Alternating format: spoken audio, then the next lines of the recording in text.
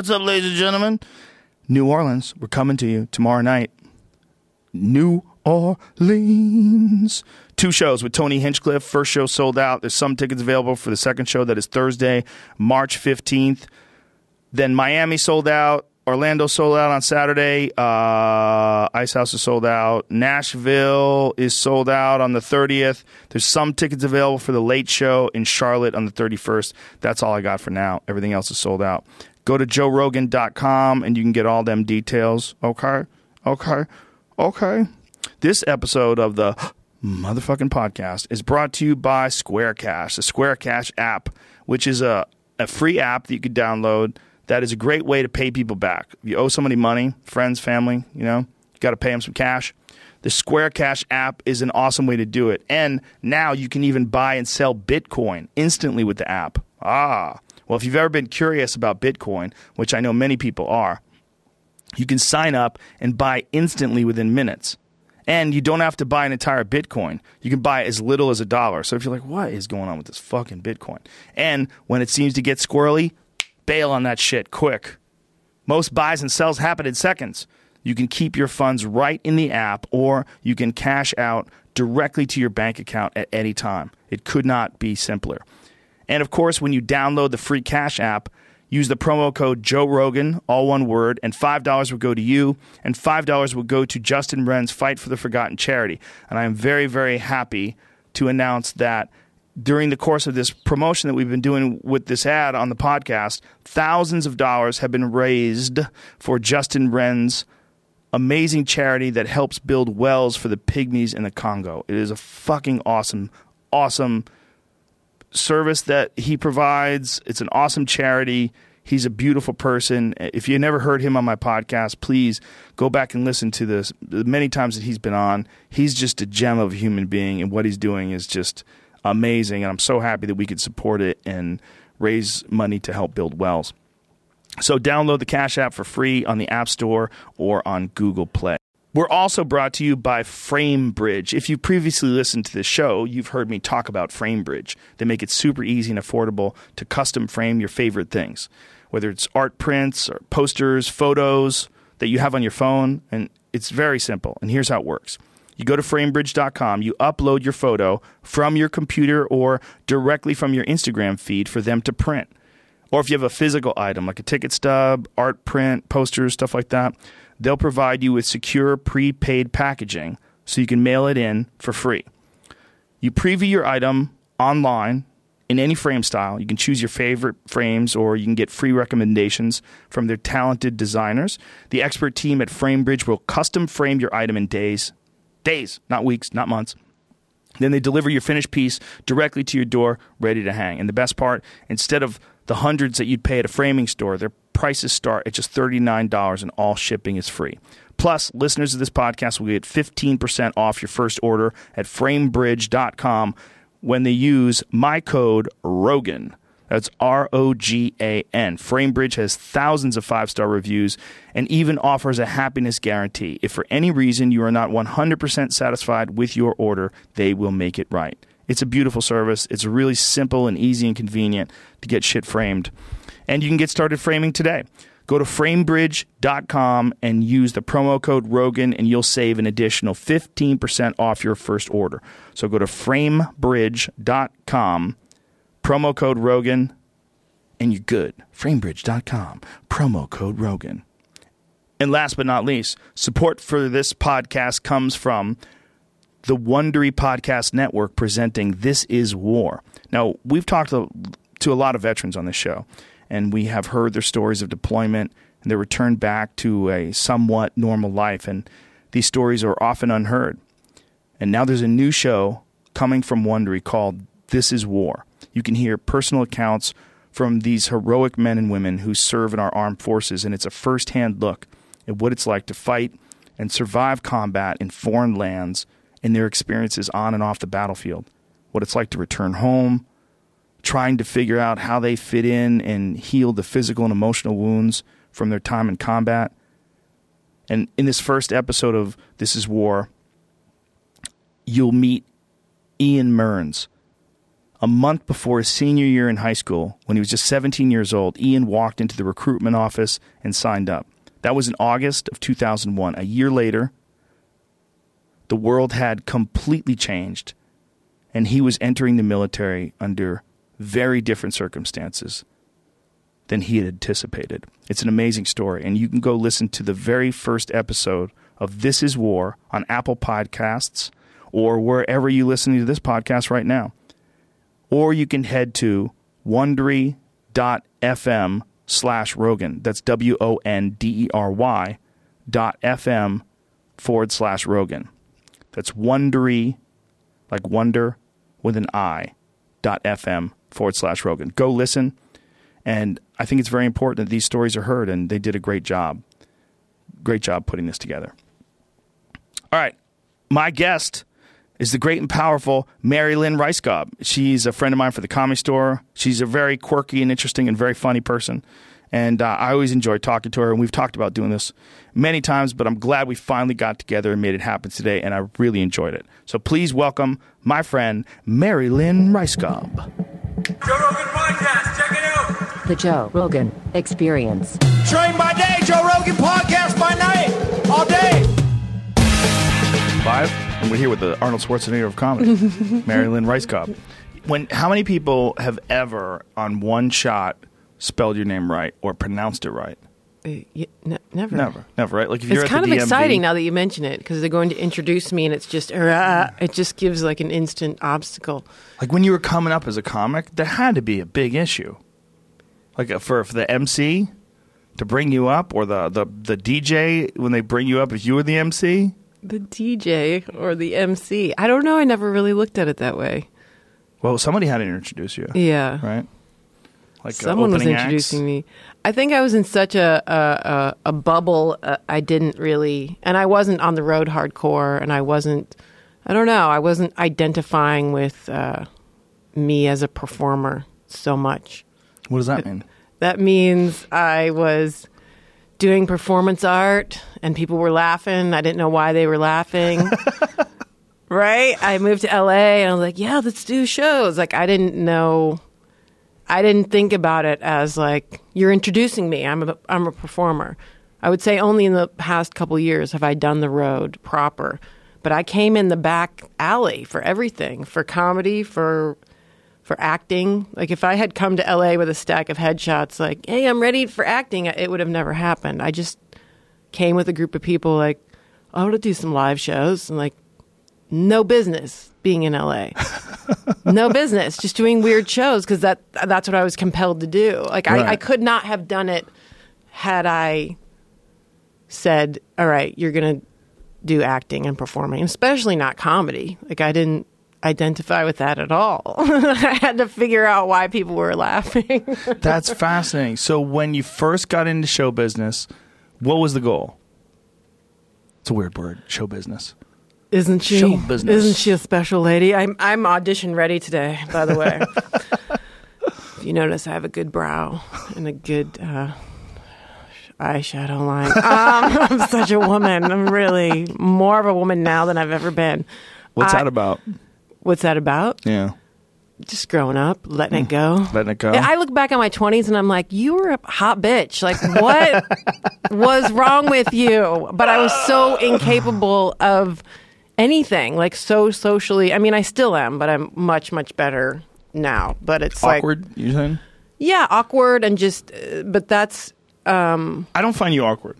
Thank you. I think it's odd. Like every time I've talked to you, we've had very fun, comfortable conversations. I never found you to be awkward. I don't find you to be awkward either. Maybe we just don't make each other awkward. Is that weird? My mind just went to an Instagram app. Oh, that was creep-tastic in my own mind. Well, that one that goes in close and does the little stars. We get programmed. Sorry. It's all right. But I honestly don't find you to be awkward. Like every time I've ever talked to you, it's been very, very comfortable, very easy. I agree. But I would also say that's kind of a recent development that you and I are speaking. Well, it's when I started coming back to the Comedy Store. Yes, yeah. Which was what, a couple years ago? Yeah, 3 now. I guess 3 something. 14 November of 14, I think it was. Because we've been in each other's orbit since Yeah. Since news radio.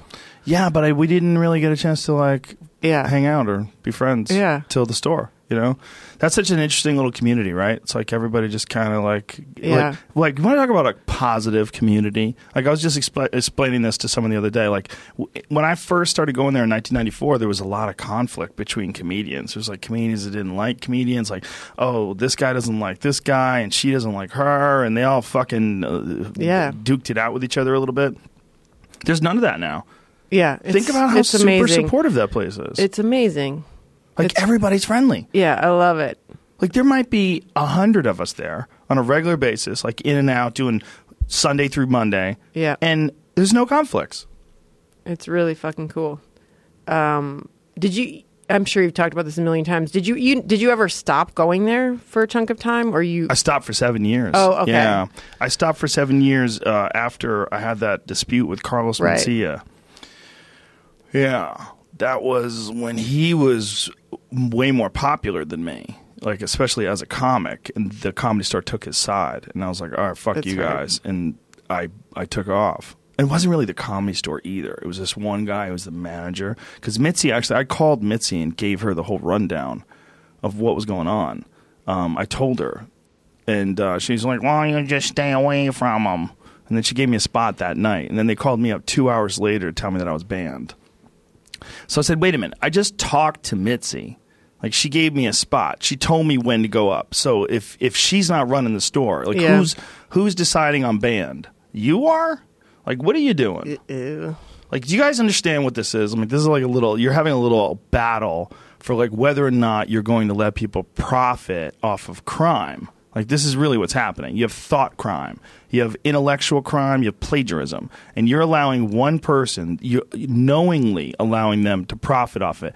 And no one's doing anything about it. So when one of us does something about it, then you're going to punish that person.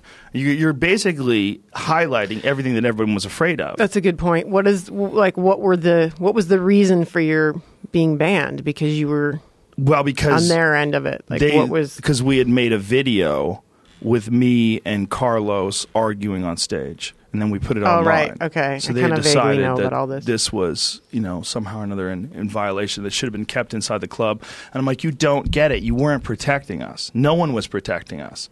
My fucking agent stumped me. Over that? Oh, yeah. Over that. Yeah, I was with Gersh. They dropped me. Holy They had to call me up to tell me. They essentially, in this long roundabout way, were trying to say that I either had to apologize or they couldn't work with me anymore. That was the gist of it. And I had to make them spell it out. Okay, let me say this really clear. You tell me if this is what you're saying. You're saying you want me to apologize or you can't work with me anymore. Well, we're done. There's no apology, and we're never going to work together. I appreciate everything you've done for me, and I was really nice to the guy it wasn't his idea, my agent. So you're a great guy. If I see you, I'm giving you a hug. But you guys have to understand that you're making a choice that's going to affect the rest of your life. This isn't just a small thing. You only have a few. How many years do you have in this life? Well, this year is going to be highlighted by this decision. This is going to be a big. Why did the agent take that stand? Did they represent him as well? Yes. Oh, yes. Okay. All right. So they needed to make nice. Well, he made way more money than me, so he was way more valuable to them. And so I'm like, you got to make you sell art. That's all you guys do. Okay, you're not making anything. Right. You're just, if Mary Lynn comes up with a show, if this guy has a tour, if she's doing this or he's writing a book, you make money off art. That's who you make money off. Now here a guy's stealing other people's art, and your answer to that is we got to stop people that are exposing it. Did he ever change? Or not that it even matters, but I hope he did. He's got to find Jesus. Did he ever acknowledge it that he did it? Sort of. Yeah, sort of, and then he kind of took it back. It's hard to admit. Should I try one of these? Should I try this? Are you ready for it? Is it insane? I should only have like one sip, right? Fucking crazy. Do you know my friend Tate Fletcher? You've probably seen him around the store before. Big giant gorilla. It's his company. They're very good. I'm gonna try it. Don't drink the whole thing, Mary Lynn. I like it, but you can do it. Can you drink a grande coffee? Yeah. That's about a grande coffee's worth of caffeine, but it's strong. Oh, fuck. You okay? I gotta go. Jesus. I gotta go work out. Jesus. I gotta go in your isolation tank. Doom, doom, doom. Find yourself. I just found myself. And I peed a little. That's okay. So you started out as a performance artist. Like, that was your idea. Like, what did you want to do? That was your big idea. I went to art school for painting, and I was got really frustrated when people started to critique the paintings, and I was supposed to be, getting more serious in art school and more conceptual, and everyone was doing something different, and everyone was critiquing it in a different way, and none of it made sense to me. And then the idea of having to sell that object that you made. So you're going to make something that's useless. I mean, it makes it sound like I don't like or appreciate art. For me, I couldn't grasp what the next thing to do was. You're poor, you're in art school, you're making something, and then you have to go sell and market that thing. Right. And I also was frustrated and kind of like boiling inside and needed to express myself. So I started doing performance art in school. And like, then, what kind of stuff? Like, when you say performance art, that's a pretty open-ended description, right? It's so open-ended. There were so many like weird performance art things that would happen. We had performance art class. There was the guy that like taped his genitals to the side and put on lipstick in a mirror, and that was his performance art piece. Or the girl that like... And we would all sit there and watch it. Oh my God, that's so weird. And did you see his genitals? Did he go naked and pull it aside, or how did he do that? That's a really good question. I like how your mind just went there. Then. You're like, what actually happened? I think I blocked it out. Because I think you could probably get away with doing that under the guise of it being something you're doing, in a class somewhere. Yes. Yeah. Yes. You could get away with that. So pervy. I think I was focused on his beautiful lips. I was trying to be polite and not look down there. Another woman was obese, and her piece was she had pre-set up, we weren't where she was doing the performance, butter pats in like dominoes, like a few thousand of them in a line, and she was obese and she crawled on the ground. She didn't actually eat them, but it was something... It's weird. My mind kind of drops off. I remember specific parts of it, but I don't remember. I think she just was collecting the butter pieces and crawling, and that was her performance piece. Another guy, I went to Detroit and then finished in San Francisco, and San Francisco is known for being a real performance art history. A lot of the most famous performance artists, nobody knows where that was. The scene was in San Francisco. So, it was 2-story, really beautiful campus overlooking. You could see Lombard Street on one side. You could see the water on the other side. And another guy's piece was to jump from the 2nd story to a tree, and just like that he may or may not have made the jump, and that was his art piece. His art piece is jumping from a window to a tree? Yeah. What the fuck? I know. This other guy, the room where we had our class, he had a bread machine. This was back, bread machines were new technology. Had a bread maker. Those machines you can make I guess it just does the dough, right? Right. Or maybe it bakes it. I think it just kneads the dough and then you bake it. Or I don't know if you bake it in the machine. No, you bake it in the machine. It's all coming back to me. He bakes it in the machine. We come into the classroom as he's baking it. There's always like a reveal in these pieces, right? So we come in. He's taken plaster from the wall and put it in the bread. He's fed us the bread. Half of us get it, half of us don't. What? And there's plaster in the bread. Why do you put plaster in his bread? It was something about communism. And some get the bread, some don't. But even if you get the bread, there's plaster in it. So in your face. What the fuck? Oh my God. See, there's something about like performance art and slam poetry. I did slam poetry too. That was one of my. You did. I did. Here's the best part: is I got zeros. You got zeros? Yeah. You didn't get any. Why? I never really wrote any poetry. I was just into the performance of it, and I. So you didn't have a poem? I think I was doing comedy. Oh, no. And I was doing like an awkward thing. Well, I mean, which was very real for me. But I think I just wanted to express. I also had an ex-boyfriend who, he said that comedy was his life. This was when I was like 19. And I think I attached to people. I thought he was the shit because he would be rude to people. Like that was his version of comedy. Was like bossing people around or one of his bits was like having a whistle and directing traffic. I mean, really adolescent, like, but for some reason I was really attracted to him, and like I wanted to be him. Anybody who was like extroverted or something that I wanted, I was attracted to that, right? So So he was like, comedy is my life, and I do this open mic, and I was like, I'm going to do that open mic. And I had taped like phrases to my body and phrases from commercials or snippets of conversation that I had heard, and I went up and I started reading them, and then I would improvise a little bit, and I'd be like, waxy buildup or whatever, and just repeating, just letting it all filter through and come out my mouth for 5 minutes of whatever the open mic was. And I started getting laughter, but it was like awkward laughter after the fact of that uncomfortable, like, what is she doing? But my commitment level was so high that the fact that it didn't make any sense just caused laughter, right? Right. Well, that works sometimes with just even with comics. You know, absolutely. There's a lot of people that are just really odd, and if you saw them, you would get it. But if you saw what they wrote on paper or what they said just written down on paper, you would be like, what? That doesn't make any sense. Yeah. Well, I thought you were going to say, which is a similar point, that it comes in the pause and after what they're saying, even if it doesn't make any sense. But you're saying sometimes people write things and it makes its own sense when you hear them say it. Yeah. I mean, but it's also just about being fully or committed. Or the pause. Yes. In that. Yes. Yeah. Yes.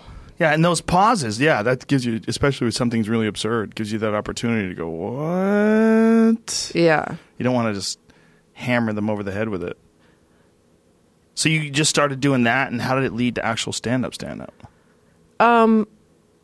It was a really fun time in San Francisco because the comedy clubs were closing, so a lot of comics were coming to these open mic poetry rooms, and one of my favorite rooms was in this bar. And also I was from the suburbs of Detroit, and so just being in San Francisco, that was a real city and a friendly city, you know, like it's small enough and it's beautiful and they have a real arts scene. And it was the first time that I had seen like a real counterculture and people that would hang out in coffee shops and a lot of young people that looked like I did. So I would go to bars for this open mic and there'd be, you know, like a transvestite who was semi-homeless but was, you know, made up, who was like reading her poetry. And I was like, I'm in, like I'm done. And I had no money and I would sit and crouch on the floor and drink like a half a beer and be like, oh, this is crazy. And I would watch her read from her journal. And I did a similar thing where I would just, and it was always, I didn't know my own mind or my own thoughts really. So I would write down random words and I would perform it. I mean, and still now it's, you know, I've progressed a bit, but it's like it informs you how the audience reacts, or it begins to. And I just love seeing all these like different people and what they thought they were saying versus what they were really saying and what their intended effect was and how people were really seeing them. Anyway, so comics started dropping into these rooms like Patton Oswalt and Jeremy Kramer and Blaine Capatch and, you know, Greg Behrendt, all these Ron Lynch, people that were more San Francisco affiliated that were there at that time, would start doing these open mic nights. But because a comic is so versed in their own voice that watching them was so, I was like, oh, they know how to speak and they're more polished. And then that was attractive to me. So I kind of gravitated towards, and there were all these alternative rooms that weren't comedy clubs. That was like, I loved that. I just loved it. Because there was room for mistakes. There was room for the in-between. You know, it was like that, the real alt scene of that time. Yeah, that alt scene is interesting. It's always interesting when like a little branch of a style of comedy breaks off, you know? And some people do it because that's like, it feels more true to them. Right. And then some people do it because it seems like the cool, hip thing to do. And then some people, it's just a combination of both, right? The alt scene's an interesting scene, you know, because it also is attached to that one place that doesn't pay anybody, the UCB. Yeah. I was always like, wait, what? Oh, you mean because they're making money and no one else is making money? Yeah. I was always like, what? Huh? Like, how does that make sense? People don't get paid at comedy clubs as well. Well, sure they do. Comedy Store pays you. You mean like $25? $25 for regular sets, and then you get a lot more than that if you do the main room. Right. The main room, they pay you real money. So you're saying why doesn't UCB throw $25 to people? You have to pay them something. People are paying to go there. Right. They're paying for gas. They're traveling there. Right. And you're selling tickets to see them do their art. Right. But That's yeah, all but if you you're do. going to take that line, then everybody should be paid a lot more. There should be a genuine percentage. It's really only the We're Comedy like going Store. back to that argument from the Comedy Store from the 70s. But it's a legit argument. Yeah. I mean, it's not legit that, look, this is where we live, and it's a really important place to work out. Right. Right. So we need it, and we Right. want it to be there. Yeah. And they pay you a little bit, but if they didn't pay you anything, like the Comedy Store went UCB and just didn't pay anybody anything. Oh, that's interesting. So I you're do saying not even think we that would little tolerate amount that. is an important. It's something. Yeah. Like, especially it was important when the club wasn't making any money. So if the club, I mean, the old Right. days of the OR, you got that $25. Like, look, they're giving $25 to 15 people. Fine. How much money are they really making? I get what you're They have saying to pay because for the UCB you're manager saying and has that vibe of like, hey, it's a workshop, right. and you're like, you guys are making money off of They're it. opening up new places. Right. I mean, this is a business, right? I'm not telling them what to do or telling anybody who performs what to do. I performed there before. Right. It's just, it's kind of weird. It's like these festivals. I got invited to one of those festivals once. And they offered to give me a pass, like a gold pass where I could watch all the other acts. That's what they were going to pay me with. They weren't going to fly me. They weren't going to put up Right. in a It's hotel. bizarre. They weren't going to give me any money. It reminds me of that thing in Steve Martin's book where he made that choice. And again, very different time, very different scene where he's like, I'm only headlining for money. Like he made that conscious choice. That would not work now. And like you said, I work out in town. I don't expect to get paid, but it does. It makes a difference that the Comedy Store, there's that system that is in place really works. It's like does. I'm a paid regular. That was a big deal. Yeah. Because I remember I had been on the road doing comedy really for the first time in the club proper, even though I had tons of stage time, but connecting it back to that alt scene where it would be a different thing every time, and I didn't not quite know what I was saying. So in the past 4 years was when I did the 6 shows per weekend, and you're like, I'm your entertainment for the night, and I learned how to do that. Like, Right, when people came out to see you. yes, and like, They got a don't babysitter. mumble. Yeah. Tell them what you're talking about. Repeat your theme. Yeah. Smile. Talk to Yeah. people. I learned how to do that. And what was my point? Do you feel in any way confined by that? Because your beginnings were so sort of free and you could do I whatever think you it's want? like a reverse. The confinement of that is serving me because I needed to do that. It took me, I went about it like completely opposite. I was so organic that now I'm finally getting some structure. I'm like, for the first time, like, oh, that's a joke. I wrote a joke. Like, I honestly was like I said, I had no idea why people were laughing. I knew I liked it, but I wasn't Right. exactly sure where it was going to come. And I knew that I had a deep connection to it. That's what propelled me to do it. I had a need to do it. It was the only thing, and it kind of saved me. I needed to, not to get all overly dramatic, but Comedy kind of saved you? performing, yeah. Because I just was really, didn't know how to express myself. And it still, to this day, is like an ever kind of deepening thing, Yeah, it's a very weird discipline, right? Yeah. It's a weird thing to get involved with. Chase down these ideas and try to figure out how to flesh them out and give them structure. Do you feel like you were always, because I see you as somebody who's like so powerful and such a strong point of view and strong belief system. Do you feel like you've always kind of been that way? No, I don't think so. I think comedy for sure makes you chase down those ideas. Like, what is your real feelings on things? Yeah. Because you're thinking about things so often. And then as you're saying things, you're thinking about people's reaction to them. That's a big one. A big one is that comedy has allowed me to really pay attention to other people's reactions more than like I think I wanted to.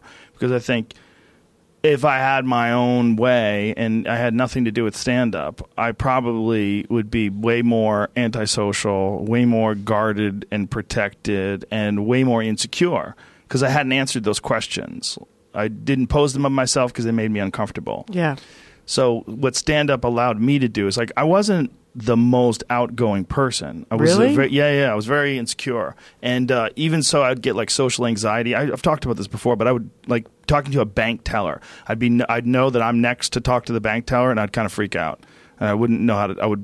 Wouldn't exactly know how to talk and say things and do it right. But it changed from teaching martial arts. When I started teaching martial arts, I learned how to project in front of like this big room full of people, which is something I never imagined I was going to do. Any public speaking before that, it was never on the menu. I never even thought about it. But when I taught classes, I had to teach them, and I was teaching like in universities. I taught at BU, and I taught at some other places, some other gyms and stuff.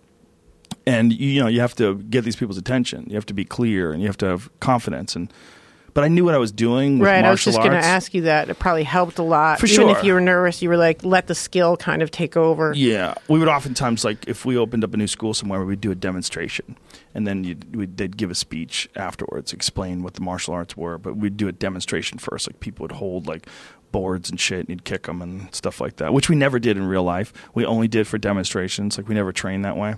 But my point was, like, getting into stand-up, I didn't have a particularly clean point of view. I think I was 21 years old. I was thinking I was a moron. I didn't have any life experience other than martial arts and girls. Like, that was all I could talk about. And I knew martial arts weren't really funny, so it was just relationship stuff.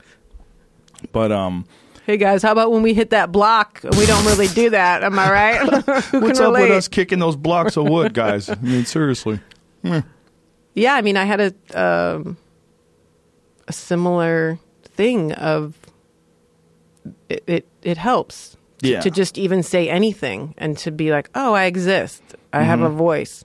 And I'm just now starting to, I mean, I have a lot of material that's true, but I'm just now kind of starting to build that deeper, the belief system thing. Like I talk about my personal life and there are kernels of things in there, but it's scary to kind of come out. But it's fun because that's what people want, that's what gets it going, and that's what gets everybody excited, and that's what, I don't know, it's cool. Yeah, you know what comedy's taught me? One really important thing, as a person, you're not done. Like, there's no done. There's no, like, you're a finished product. Yeah, I did it. No, you're changed depending upon your attitude about how you look at your very existence right now. Like, it can shift within an hour. It can shift back and forth. It could shift in a day or two. It's like if you take a few weeks off of stand-up. I was just going to ask you that. Is it hard for you to get back? Yeah, it always feels weird. I haven't done it very often. But I did it a couple of times in my career where I got, like, surgery or something like that, and I had to take some time off. And then I got burnt out once, maybe like 5 years ago, and I took 3 months off. And that was crazy. That was real weird. But then when I got back into it, it was before I came back to the store, too. So it was a real issue with me, like, going on stage. Like, the Improv never felt like home. It was like a place to fuck around. It's a nice club, but I didn't hang out there. It just felt weird. Didn't feel the same. So I'd just do a set there and then I'd get out of here. So I was missing, like, the camaraderie aspect of it. And I just finished a special, and I just didn't want to do anything for a while. I wanted to chill. And so I took like 3 months off. But then when I came back with like a lot of purpose. Like, I really was enthusiastic about it. I'd been thinking about coming back for like a couple of weeks before I actually did it. But you're always working at it. Like, always. It's always you're always in the process of, like, reaffirming, thinking things through, understanding who you are. It varies with your health, varies with how you're eating, it varies with who's in your life. Like, your comedy radically varies. Like, how you interface with an audience radically, how you look at yourself, all that varies so much. It's never done. Have you ever been on stage and just been, not angry, but like not enjoying, kind of not wanting to be on stage, and it shows in your performance, or do you always get out of it through performing? Yeah, or definitely speaking it. You can get upset. There was a woman who kept heckling me in the front row of the Comedy Store, just interrupting, just stopping bits before I had a chance to explain them, and then finally I had to kick her out. And it was so annoying. The way she did it was so entitled. Like, she was entitled to voice out her opinion in the middle. I was doing this chunk last year of my last special about this guy who broke into the White House. that a guy just broke into the White House. You would think there would be all these things in place to keep someone from breaking into the White House. The guy just humped across the lawn, ran across the lawn, got to the front door, and there was only a girl sitting there. One unarmed girl by herself. He smacked her to the ground and just ran through the fucking White House. And I had this whole bit about whose idea it was to just leave a girl by herself. I think I've seen you do that. And then I said that, this is the part like this lady interrupted me. I said, a lot of people think that women can do everything men can do, right? And I go, well, that doesn't make sense because men can't even do everything men can do. So I was in the middle of saying that doesn't even make sense because, and the joke is, and I explained to her, I go, the joke is, lady, I've met Shaquille O'Neal and his dick is where my face is. And if the White House is experiencing a shack attack, I'm the wrong dude to save the world. He's going to run me over. But, and that I tried to explain that. And like she just wanted to interrupt anything that had to do with men or women. So that was annoying. And I did not have a good set that night. Because it was like, Jesus Christ, just get the fuck out of here. And she apparently had done that to some guys that were on before. And she was so drunk when I was looking at her, their eyes weren't focusing.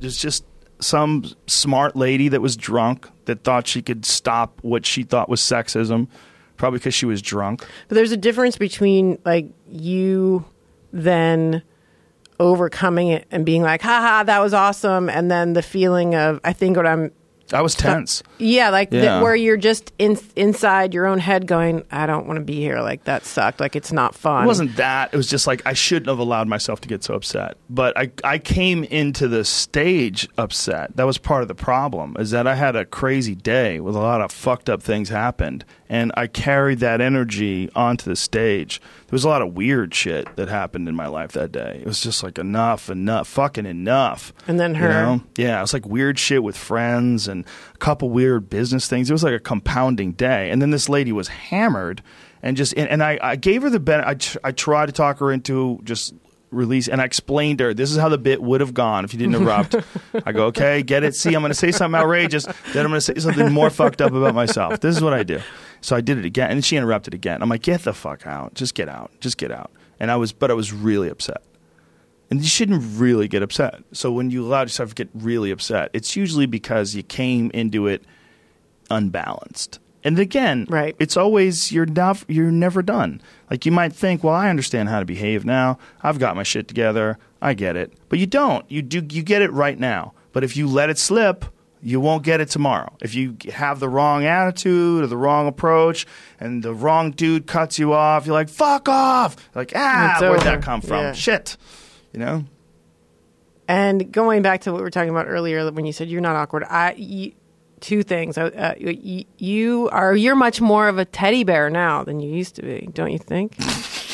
I've never thought of myself as a teddy bear, but well, when I see you now, you're just not. And I'm not saying you weren't like this before, but you just are so like positive and loving, and kind of like, you can feel it. Whereas, and there's a lot of baggage in the past, and we never, not baggage, but like I was like, oh, that guy hates women. Oh, that guy hates me. But that was also when Duncan was hanging out with you. He and I just broke up. So that was the baggage I was referring to. But like, oh, yeah. I just thought, you have such a strong energy that I was like, oh, that guy and I, not that it's weird because I wasn't like, I just never pictured us talking easily.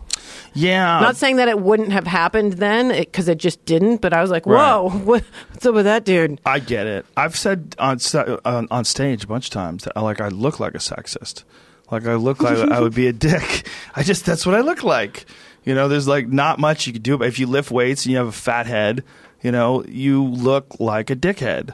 There's just, right? There's no way around it. What was that thing? I was like kind of watching some of your recent podcasts where it was like, what are the shirts? The feminine for... the future is feminine. The future is feminine. I want to wear the future is masculine, and you wear the future is feminine, and then we just walk around.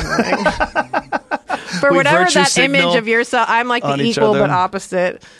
Like if I built my compound, it'd be like crystals and lavender and soft. You know what the problem with that statement, the future is feminine, is the problem with every single statement. You cannot boil down the future to one fucking sentence. Of course. You just can't. That's why it would be funny. It's preposterous.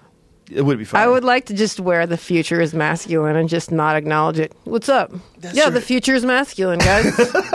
Get used to it. You should roll a pack of cigarettes in one of your sleeves. like the Fonz. Fuck you, man. Is that masculine for you? Yeah, no, it makes no sense. No, it's silly. Oh, and then the other thing that when I was talking about going on the road, which I was going to mention, coming back to the store, because I was there in the 90s too, and it was just like a terrible place and a bad vibe and like weird vibe, right? Dark and dank. And what year did you get there? I moved to LA in 94, and I was in San Francisco for a couple of years before that, 94 or 95 or something. Did you perform at the clubs in San Francisco as well?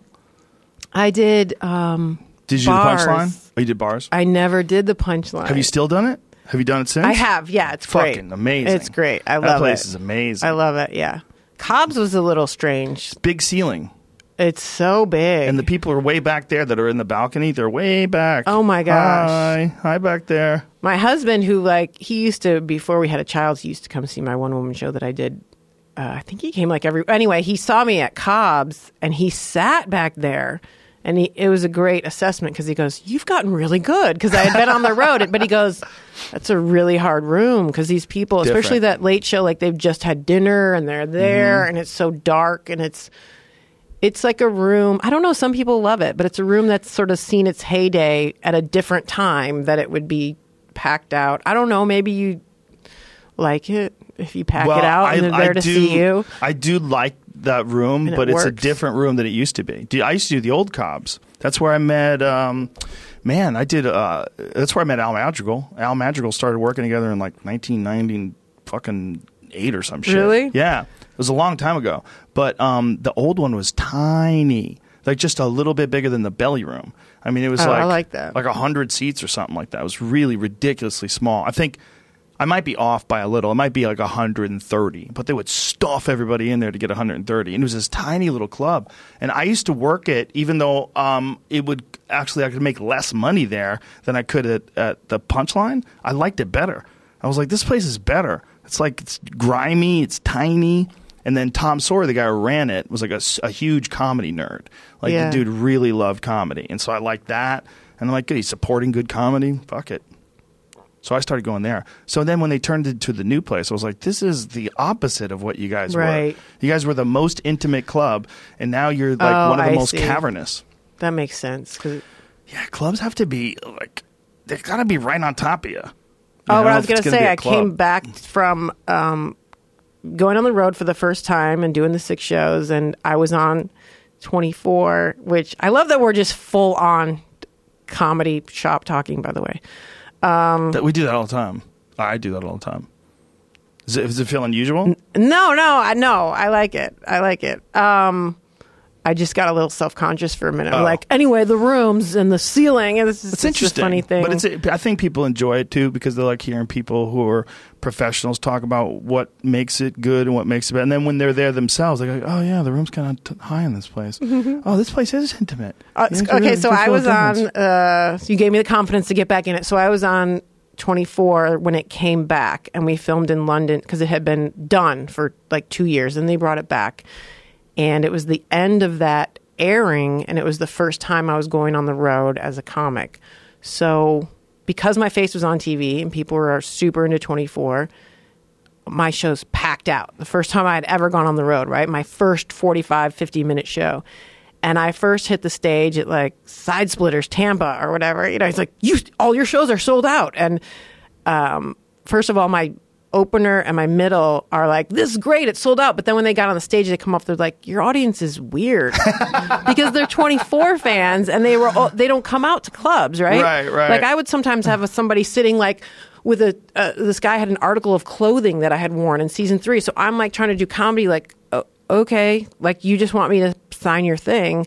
But, and my approach was, because I'm in my own head, so I'm like, hi, so my name's Mary Lynn, and doing my, like, I'm uncomfortable, and that's where my comedy comes from. Right. And the whole vibe was like, what like you're a TV star. Like we came to see you, and I had to adjust and like take that in, and then not only take it in, but talk about it, and I would just be like Jack Bauer, and they'd be like, ha, ha, ha, like losing their shit. And like, wow. I would just make somebody in the audience like, you're my Jack Bauer. And then I just, had to make it like 5, 10, 15 minutes of like, let's talk about it, because it was such an amazing thing. Yeah. And it was to me too, but I had that was the only drama I had ever been on. And I had this whole other world of comedy that I had been doing, but the intersection of that was just like, bizarre. But then I, like you said, you're never done and you never know what's going to happen, and you adjust to it. So I would do the 24 stuff, and then I would go into my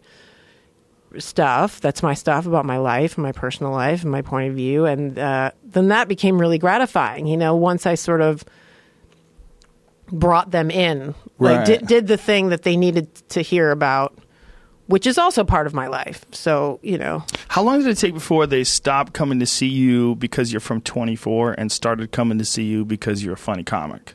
Oh, I'm still waiting for that to happen. I'm still hoping for a career in comedy.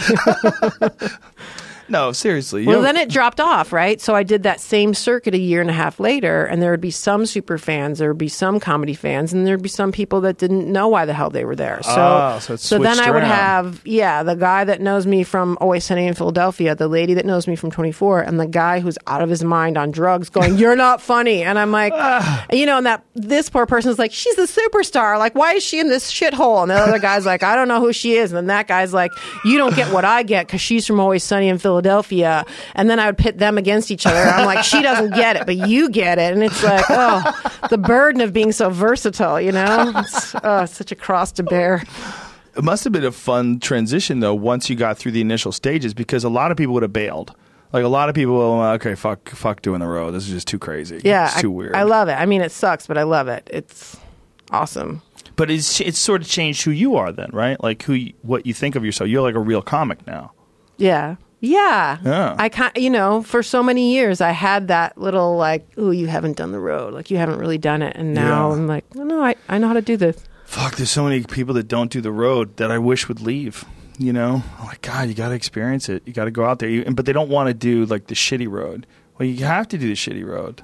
I also learned something about myself, the shitty road, because I would not have a car, and I'd take the hotel that they gave me that would be by the freeway, that would be not even near the city and a little bit from the club, and I'd just hole up. And then it took me a while to realize, like, oh, you like that. Like, I like a certain amount of suffering and, like, it's so shitty here. I'm going to go, like, walk along the freeway, and then, someone would be like, why didn't you get a car? I'm like, I don't know. I just walked over to Chili's for lunch, and along the grass on the side of the freeway. I like it. So you actually like the dinginess of weird cities? Is that what you're saying?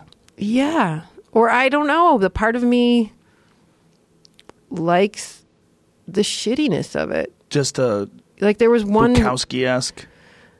I don't know why. There was one hotel room that had like a dining room table for 10 and like these big plastic flowers with dust all over them and this weird hot plate with foil on it and a walk-in closet. But it was the shittiest, most run down. Like, who's partying in here? Like, whose fancy hotel suite is this? It couldn't have been shittier.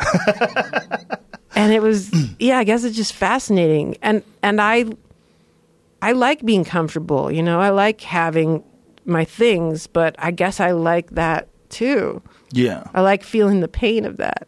Whatever. Well, sure, I'm just not being comfortable. But also because it's in contrast to your life in LA, right? I mean, fucking TV star. Got some cash, right? So then you so much cash do it on the road time. all the time. I've seen those pictures on your Instagram. You just throw diamonds and gold, just throwing it up in the air. Woo. But your thing is isolation tank. Mine is I get in one of those blowers where the money. That's what I do in the morning. I just get in my little room. I'm like, money. It's just a cyclone of hundreds. Surround me. I get a money massage. Yeah, it's so great. But when you're in the road and you're in like a shitty hotel in Pittsburgh or something, it's in the middle of January. You look out and the sky's like shitty, dark, smoky gray. There's not even a hint of sun. It's noon. You look out, nothing. Yeah. Everybody's got this look on their face. Everybody's just sourpuss. You're just wiping dust off the windowsill. Or like that weird air conditioning or heater that doesn't really work and just My blows favorite is in the one ones area. that crank on. Yeah. Loud in the middle of the night. You Like, can't control you them. fucking asshole. I once had a lady in a hotel room. How did this go? She was the receptionist. God, it's all a blur. I don't even remember what city it is. One of those low mid hotels. She calls me. I'm napping. It's like after you do the radio or something, I'm napping. Oh, hi. There's a fan down here with a bottle of wine for you. Can I send him up? Swear to God. I've never felt more unsafe or on the verge of a breakdown. First of all, you woke me up. Second of all, you're the gateway between, but it was such a small town and it was such a foreign concept to her. To me, I was like, that's inherent, right? Like you're the protection that I have. Should I send him up? A stranger who stopped at the hotel with drugs, with a bottle of wine. He's got a bottle of drugs for you. Yeah. Should I send him up? Seems like a good move. And then, you know what I did as I actually took I could hear him in the background go, no, that's okay. Like he actually was a nice guy, but nice enough of a person that would do that. He wanted to bring a bottle of wine to That your was, room. I think that was her idea. And so then I started like, instead of going, what the fuck are you talking about? I just went, oh, okay, well, I'll come down and get it. And then I came down and met him. But it was so unsettling. And that was her idea. It wasn't his idea. But instead of saying, don't do that and setting her straight, I took the middle road. And how well did you go back to sleep after that? Not so good, right? Well, I drank that bottle of wine and had the best show of my life. We're hungover at the show. Yeah, that's creepy. It's Ali Wong has a great bit. I'm not going to do it justice. And I don't want to paraphrase it either. And I don't want to tell anybody what it's about. But it's essentially the difference between life for a woman comic on the road versus life for a male comic. You know, it's a big difference. Yeah. The danger level, like that's like guys that get obsessed with you. You know, want to bring you wine and shit. And like that stuff, that's got to be weird. I had another guy. It was the guy who held the sweater. He's like, it's your sweater from season 3 so that you bought wore. It somehow online. He bought it, and then after the show, he showed me. I don't know what's wrong with me because I'm like, he was a really nice guy. Like this is a terrible situation, right. But I, for whatever reason, I'm like, he needs me to listen to him right now. And I stood there like, what is wrong with me? He had 2 thick photo books of the thousands of dollars of memorabilia and the pictures of all the items and the itemized of shit from the show. And again, I'm there. I'm looking around like, anybody seeing this? No, just me and him? Okay, yeah, you guys continue cleaning. Because that's the weird thing, too. Right. I'm a superstar on one end, but on the other end, it's like, not really. I don't have the money. I'm not bringing anyone with me. I'm, I'm like a regular headliner on the road. Most places do have security, though, right? Most places. Yeah, sure. Yeah, they just probably weren't aware that they should be paying attention. Yeah, maybe they thought that's a friend of hers. It's like, also a cool. weird thing. Like, when do you step in? The guy's got a bunch of books filled with memorabilia. Okay, like when that seems okay. Like that doesn't like it's just he's a very, very, very enthusiastic fan. Yes, but like at what point in time is everyone go, hey, what? And ultimately, I'm glad I did it because I feel like I validated him, even though I wanted to go like, what happened? You spent $75,000 on all that stuff, like. But what can you do? So I was like, this is great. You can give him a lock of your hair. You did a really good job. Should have just reached out with a pair of scissors. This is for you. And if you're listening, you did do a really good job. And you have a lot of really cool stuff that no one else has. There you go. And I'm happy for you. It's always weird when you're a comic too, and you're comedian in nature, and you do something that's not comedic, right? Yeah. Like if you're a comedian and you do a drama show, like 24 was basically like a drama, right? So yeah, it's one of the most serious shows ever, right? Super drama. I think I messed up. No. I should have just rolled into another drama. She's like, I had to open my mouth and show everybody how not the computer genius I am. Like, what is wrong with me? I've set up obstacles. You know her from 24. What? Welcome, the comedy stylings of what? Do you remember when Richard Belzer got on Law and Order? Oh, yeah. And everybody was like, what? And then stopped being funny. Like, he doesn't do any comedy anymore, I don't think. Right. I think that I gotta show... clean up my act. Should I only be funny now, or should I get on another drama? Well, I think you should stay funny. Just be the funny. Just do that. Oh, I never completed this, whatever. The story of going through being on the road and then coming back to the store and thinking like, I got it because I've been on the road, right? Right.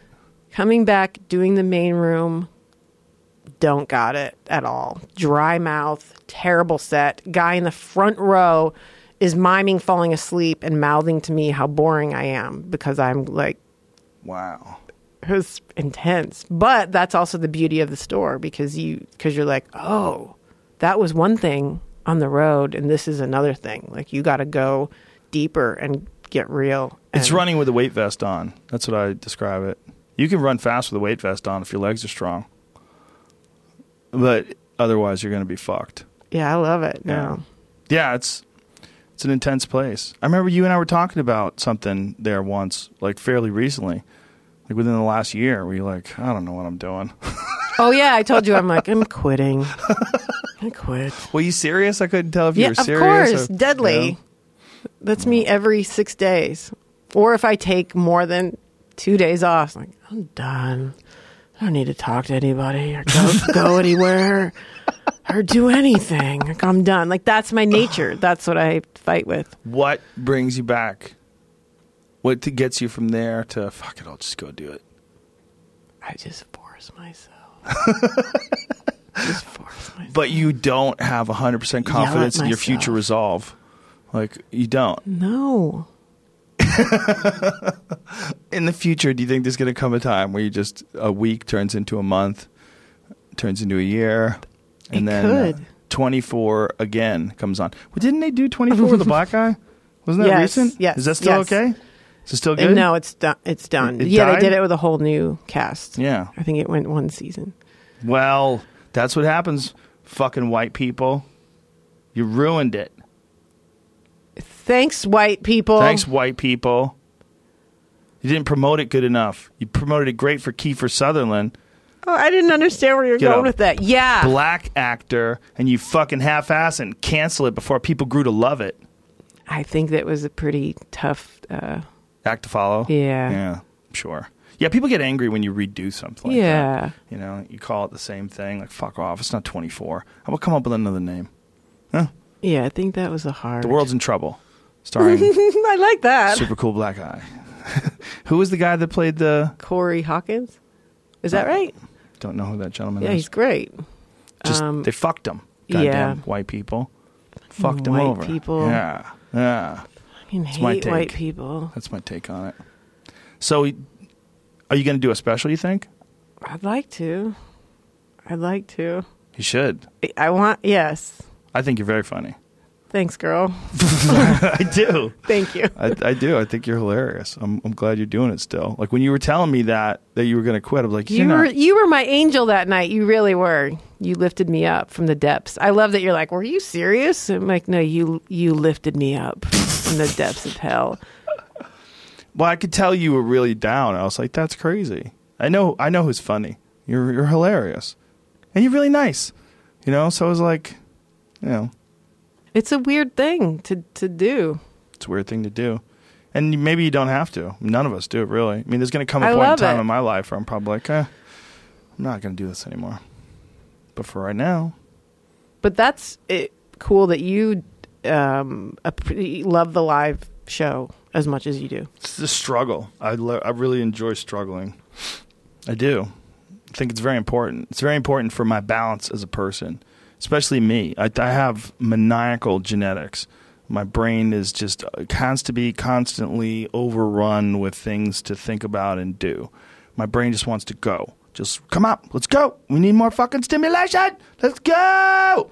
It always needs something. So what I do is just stuff it filled with information, work it out, get it to run hills and do jujitsu and yoga and burn that motherfucker out so that I could be calm. And so a lot of what people notice today versus how I was like 20 years ago is just I understand myself better. I'm better at managing my, like, whatever are the things that make you you. I'm better at managing those to be very positive, to just overall, and my attitude is very different too. It's overall just nicer to people. And how did you become nicer? Just realize that when I'm at my best, that's who I am. And the only variation between that and when I'm at my worst. Wait, do you think you weren't nice before? Yeah, I was nice. I just wasn't as nice as I am now. I've always been nice. But I've always been nice. I'm quicker to pull the trigger back then. Right. And I'm much. Do you remember when we were less at the Comedy Store? This was pretty recently. And that guy came into the bathroom when I was in there. You totally pulled like the best male, like strong guy. It was so good. You're like, because I think the guy was like on coke or a combo of something. And again, it's like, do I not have regard for my own being? Because part of me kind of left my body and was like, wow, this guy is crazy. Because he's like, give me a kiss. And it's like in the women's bathroom. Right. And then I think he had done it to someone else. So it was kind of going around. And then I ran into you and I was like, yeah, that just happened to me. And you were like, what? Where is he?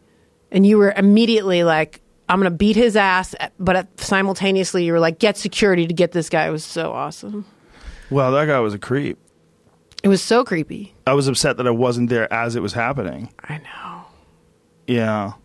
That's unfortunate that you're always going to have to... But I rarely, like, enjoy or that response that you had. I was like, that was awesome. I like this. You rarely I could be a enjoy it? lady after all. I just don't know how to do it. Well... I missed the boat. But I think the lady. only reason why you can enjoy it is because it is in stark contrast to how I behave when people are nice. So you realize there's a difference, right? It's like it's break glass in case of emergency. That was an emergency. Like, this awesome. is a real creep. It's cool to see that. So many coked up assholes at that fucking store lately. There's so many coked up weirdos. Are there? Coke must be making a comeback in Hollywood. It must be. I'm kind of like put my blinders onto it. Probably look should. for it. But there's a lot of people with fucking bright eyes and ideas and business plans. Ideas. They want to fucking pitch. By the way, you some that's what I things. need. If you're the overactive, I'm the opposite. Like if I see a bed out of the corner of my eye, I'm like, oh, that could be great right now. Like that's my avoidance tactic. Just go to sleep. Yeah, I can't do that. It doesn't work. I just lie there and think. But my sort of road is discovering like my hidden anger core. I'm like, peeling off the layers of like, oh, she's uncomfortable. She's quiet. She doesn't react. And it's like, oh, no. They're in there. You've just buried them, like all of your feelings in like politeness. And so that's comedy has helped me with that too. Because early on, I was like way too reactive. I'd be like, oh, what do you think? Like talking to an audience member, it's like, no, you're in control. Like you tell them where it's going. You steer it. Like, yes, you can listen to it, but so it's teaching me that as well, how to like drive the train instead of like, I'm going to be open to you and listen and go wherever you want me to go, and just react to you. Well, there's also there's a weird feedback loop thing going on there because people like it when you go, oh, well, what do you think? So you like the fact that they like that you do that, and then you avoid the conflict that way. But then you have to swallow it for the rest of the day. Just, ugh, Totally. That's so true. Yeah. Well, I mean, it's like I said, like being a person and being a comic, very similar in that you're never done. You're just never done. You're always trying to fix that thing. Always trying to tweak it, make it a little better. And then that's like one of the big arguments for writing new material too. The idea is that every time you write a new act, especially when you have to, like release a special or something like that, you're going to be better because you understand comedy better than you did 2 years ago. You're just going to be better. If you've really been paying attention and you really are looking at it correctly, you're going to be better. But God, it's so hard because you're right. You want to avoid it. You want to go to that bed. It's right there. It's right there, Marilyn. So comfy. So cozy. Pets. Cats. Fluffed dogs. pillow. Oh, you get your pets in the bed with you? Oh, yeah. I have to keep them out because of my allergies. But then when they sneak in and surround me, What are you allergic to? everything. You have And cats and dogs and you're allergic to them? Yeah, my husband got the cat. That's what put it over the edge. I had 2 dogs for the longest time, and I ignored it. And then it's the weather and the cat, and I just went over this edge where I always had like this really bad cold. And then I finally had to go, and I tried all the organic things, and then I finally had to go and get the like twice a week. But when they tested it, it was like everything, just like paper and pollen and pets and Paper. You're allergic to paper? yeah. Wow. But then I got those shots twice a week. And what the shots do? I kind of miss my allergist. We would have little 4-minute chats. It's like you're inoculating. So you start doing a little bit and then you build up your tolerance. So they can inoculate you for cat dander? Mm-hmm. Really? Yeah, that's what an allergy shot is. I didn't even know that there were allergy shots. Yeah, and it's like a little cocktail of like all the things, the cocktail for me of all the things that I'm allergic to. And then I just build up my tolerance. Wow. So now if you're around a cat, nothing? Yeah, I cuddle him. No shit. We make out. Well, you make out with your Yeah. And it used to be if a cat just like licked you or touched your hand or something like that, you would get like little rub, like a little red area. Yeah. Or like, yeah, inflamed. Yeah, one of my daughters is allergic to cats. We had to figure it out. Took a while. She'd like wake up with puffy eyes, and then we got it tested and realized it was a cat. So what'd you do? She takes a pill. No. The cat went to my other daughter, my oldest daughter. Oh, okay. So she's got it at her apartment. I used to be allergic to feathers. I remember sleeping over someone's house. It depends on like where my system Feathers? is of how it affects me. Sometimes, Feathers? like laying Like on down? a feather pillow. Yeah, down. Yeah. Whoa.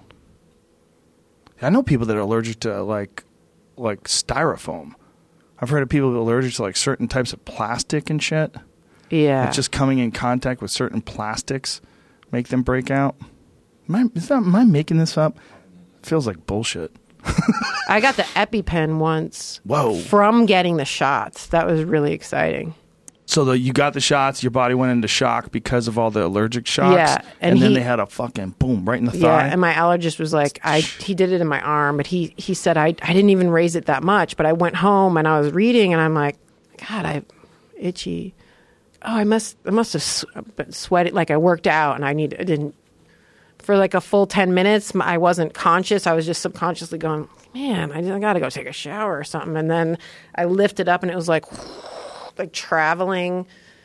And then I just was like, I'm having an attack. Like, I need a Benadryl. And like, no one was listening to me. And I'm like, I think I need a Benadryl. And I was looking for the Benadryl, couldn't find it, called my allergist, and he goes, yeah, just come here right now.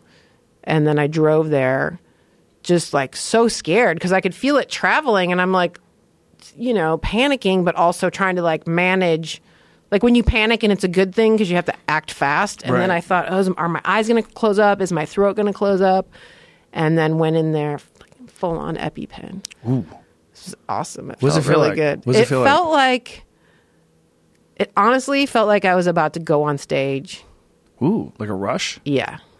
Wow. It was kind of great feeling. But What's it in almost those? like it like feels like tinny and like real trebly, like you get like for a few seconds. Tinny and trebly. Like, That's interesting. Yeah, like not even caffeine, like beyond caffeine, but yeah, like a pure. It felt like a real exciting stand-up show. Like, wow, I'm really excited to go on stage right now. And that immediately stops the allergic reaction? Yeah. Wow. That's incredible. It's just I don't straight like adrenaline. What do you got? That's what it is? Yeah, The EpiPen? is adrenaline. Oh, wow. That's crazy. I've done that on an episode of 24 where the character dies and the EpiPen in the heart and they wake back up. So epinephrine is adrenaline. Wow. It was awesome. I liked it. I would It's do a it every horm- day if I could. You should do it every day. It's a hormone, neurotransmitter, and medication. Epinephrine is normally produced by both the adrenal glands and certain neurons, plays an important role in the fight or flight response by increasing blood flow to the muscles, output That's of the the heart. tinny treble feel. Oh, wow. Pupil dilation. Wow. And then that other stuff that you get from like cold shock proteins, that's norepinephrine. Is that what that is? Yeah, that sounds That's right. What's that? Dr. Rhonda Patrick was she's a giant proponent of sauna and also of cryotherapy, and she was talking about the benefits of cold shock proteins, and one of them is your body freaks out when you go into those cryotherapy chambers because it's like 250 degrees below zero. So you get this big, powerful burst of norepinephrine. You get cold shock proteins, these cytokines, because your body's trying to react to the fact that you have this massive cold environment that you're just trapped in. It's like so fucking cold, your body freaks out. And it produces this really radical anti-inflammation process. And one of them is this stuff. Okay, that's how I was like, wait, Noradrenaline. what? No. It's also known as noradrenaline. Oh, it's also because adrenaline is epinephrine. Okay, so norepinephrine. That it makes you feel so good. It's like one of the reasons why I really like going to the cryo chamber, just to get out. You know how you I get felt. out. Yeah, you get out. You're like, whoa. So you're putting your body under stress, and then it releases that. Yeah. Yeah, Dr. Rhonda Patrick is also a big proponent of that in the sauna, and that's why I installed that sauna here. But did you So I call do it that. a protein? Yeah, heat shock proteins. Heat shock proteins and cold shock proteins. It's Whoa. like proteins that are produced by your body to deal with the effects of extreme heat or cold. So your body reacts to stress. Like too much heat will kill you for sure. Too much cold will kill you for sure. But a little bit is actually very good for you because your body has a response to that, and that response sort of invigorates your entire system. Kind of speaks to what we were talking about performing and feeling better, stressing yourself, going through that stress in order to. I listened to a chunk of that Yoel and Joey Diaz. Yeah, which by the way was amazing. The way you guys communicated, that was like a pretty beautiful cool. thing. But the pyramid of Athletics, yeah. and you're every day and you're living there. It just made me think about my own life, which, you know, my parents worked really hard to like make me comfortable. And here's your TV, and you go to school and you come home from school, and how that's the goal in like suburban life is to just Be comfortable. be comfortable. We don't realize it, but this is all because people before us weren't. We're just only living in the environment where people are supposed to be comfortable. But, you know, just 2 generations back, everyone's an immigrant and everyone's really concerned about starving. That's all you have to do. Go back to the 1920s. Right. Everyone's worried about fucking dying. Millions of people died. Like, even during World War II, millions of people died by starvation. That was a real concern. I remember you saying to him, you're like, yeah, it produces really good athletes. It might not be like the nicest situation, but There's no way you get really nice situations that produce the world's best combat sports athletes. It just doesn't happen. You have to be strong as fuck. Mentally, physically, you have to have experienced adversity on a level that most people can never comprehend. So that when the shit hits the fan, that you could look at the other guy on the other side of the cage, like Yoel Romero does, and goes, I'm going to go fuck you up. Because I've been through everything already. And even then, the other guy's the same way. So that doesn't even work. yeah, I don't really You know? relate to that. Like trying hard. to fuck up the other dude and going through so much adversity. Well, good for you. My point of view is like, Right. I'm going to do my chores, and I'm so comfortable right now. Now I'm going to deliberately make myself uncomfortable Yeah. in order to do what I know is good for me and that I enjoy doing and that I want to have success in, and that takes me to another place in my life. But it's, you know, I do it in a very small way, you know? You do, but it's still really honestly the same thing. What Yoel's doing and what you're doing is the same thing. You're doing something very difficult that you struggle to do it. It's hard. You push yourself. But it's and then recognizing through that doing you want to do it. Yes. And then through doing it, you get a little bit better at everything. Did he talk about, I only watched the first chunk of it. Did he talk about his desire to do that or not? You know, like, Yeah. Yeah, he and definitely how did. does that match with kind of being put in that system? I think you asked that early on too. Was like, how do they choose? How do you choose? Is just someone who has? What if you have the natural ability but you don't want to do it? Well, then you won't perform, and if you Right. don't perform, you get knocked out of the system. So there is the desire along with it. There has to be. To be as good as he is, there has to be desire to compete. He wanted to be a boxer initially, he said, but his father was a boxer. I think his brother is a world champion boxer as well. He's just a genetic freak. Like, there's genetics in Cuba, and he was explaining it to me, too. He's, during the podcast, he was like, anybody that thinks that everyone's on steroids, just go to Cuba, where everybody's so poor, and look at the regular people. Just the regular people. Forget about the athletes. He said, I'll take you to Cuba for 2 weeks, and you'll come back. You're like, I get it. I get it. There's just... Really? It was a slave colony. They had a hard life. I mean, they're Africans that speak Spanish, and they live on an island that's off the coast of Florida. I mean, it's a crazy spot. The whole thing's crazy, and it was run by a dictator forever. And they had some of the best athletes in the world in boxing, in judo, in wrestling, just world-class athletes that had mental toughness, the likes of... I mean, it's hard for the average person to even comprehend what those people are capable of. And a lot of it is because of that really brutal system that you all talked about on the podcast. Amazing stuff. Yeah. Amazing. You know, just imagining that this guy went through that, you know. It's fascinating because that's not what I want to do. It's not what you want to do. Right. But you just think like that. There's a person out there that can do that. And look what happens on the other end. You get that guy. Like, oh, Jesus. If you just be in the room with him, it's just... He's like a fucking superhero. Yeah. It's like, Jesus. That is the product of genetics, ruthless training, ruthless environment, you know, one of the most complex and sophisticated sports training systems in the world with boxing and with wrestling and with judo. I mean, they're just phenomenal over there. It's cool. It was really inspiring. He's in a amazing. different way for someone like me, like I don't relate necessarily to what he does is like foreign and amazing, Right. but through my own life, it's like, oh, I can be not comfortable. And like, that's why it seems like a contradiction, but it's not. Like, that's what we're supposed to be doing. And when you get through that, you have a sense of satisfaction, and then your comfort feels better. I guess it wasn't something that was introduced to me or taught to me, really. I mean, I did sports a little bit. Did you figure it out just through the pursuit? Yeah, there was nothing that I really committed to that much or knew how to. Or if I did, it was maybe one small aspect. It wasn't really a thing. It was, you know, the messaging was try to get by, try to get some shitty job. Yeah. You know, it wasn't it's weird because, you know, it's not like woe is me, but like just knowing that even that you had choices that you could try to be something great. Right. It wasn't really something that was discussed or on the table. Well, that's one aspect of alt comedy. Like, there are not a lot of people that talk about success or the process of, it's more of like playing everything low key. Right. Or like a sarcasm. Yes. Or a... Yeah. It's not like that's the definition of being saps. yes of being a hipster is that you've got that distance. You're not really. That's why I love the Comedy Store as well, because it's like the opposite. It's the opposite. Yeah. It's like, what's your thing? Yeah, and everyone's super honest and open about like bombings and good sets and bad sets and jokes that just fell right in their face. Like that back bar area is so brutal. With the people just come back there and go, "Oh, I just ate a fat plate of shit." Like people are just so honest about it when they come downstairs. You know, it's a great place. I feel super fortunate. You know, Yeah. I missed it so much. Coming back. I mean, there's a place for that sarcasm and the. Sure.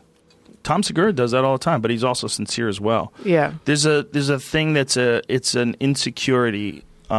It's like a defense mechanism, and that's what a lot of people do it for. They pretend they're above it all, but no one's above it all, man.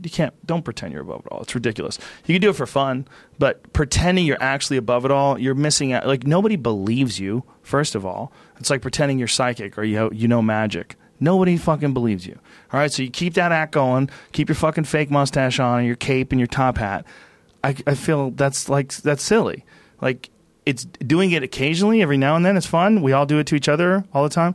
But if you have a complete lack of ability to communicate sincerely, that's not being hip or cool. Right. That's a defense mechanism, and it's a stupid one because you don't have much time.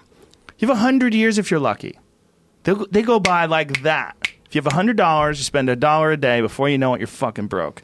That's life. My son was like, how old was Michael Jackson when he died? I was like, in his 50s. He was like, oh, okay. Like that sounded right to him. I'm like, people don't die until much later.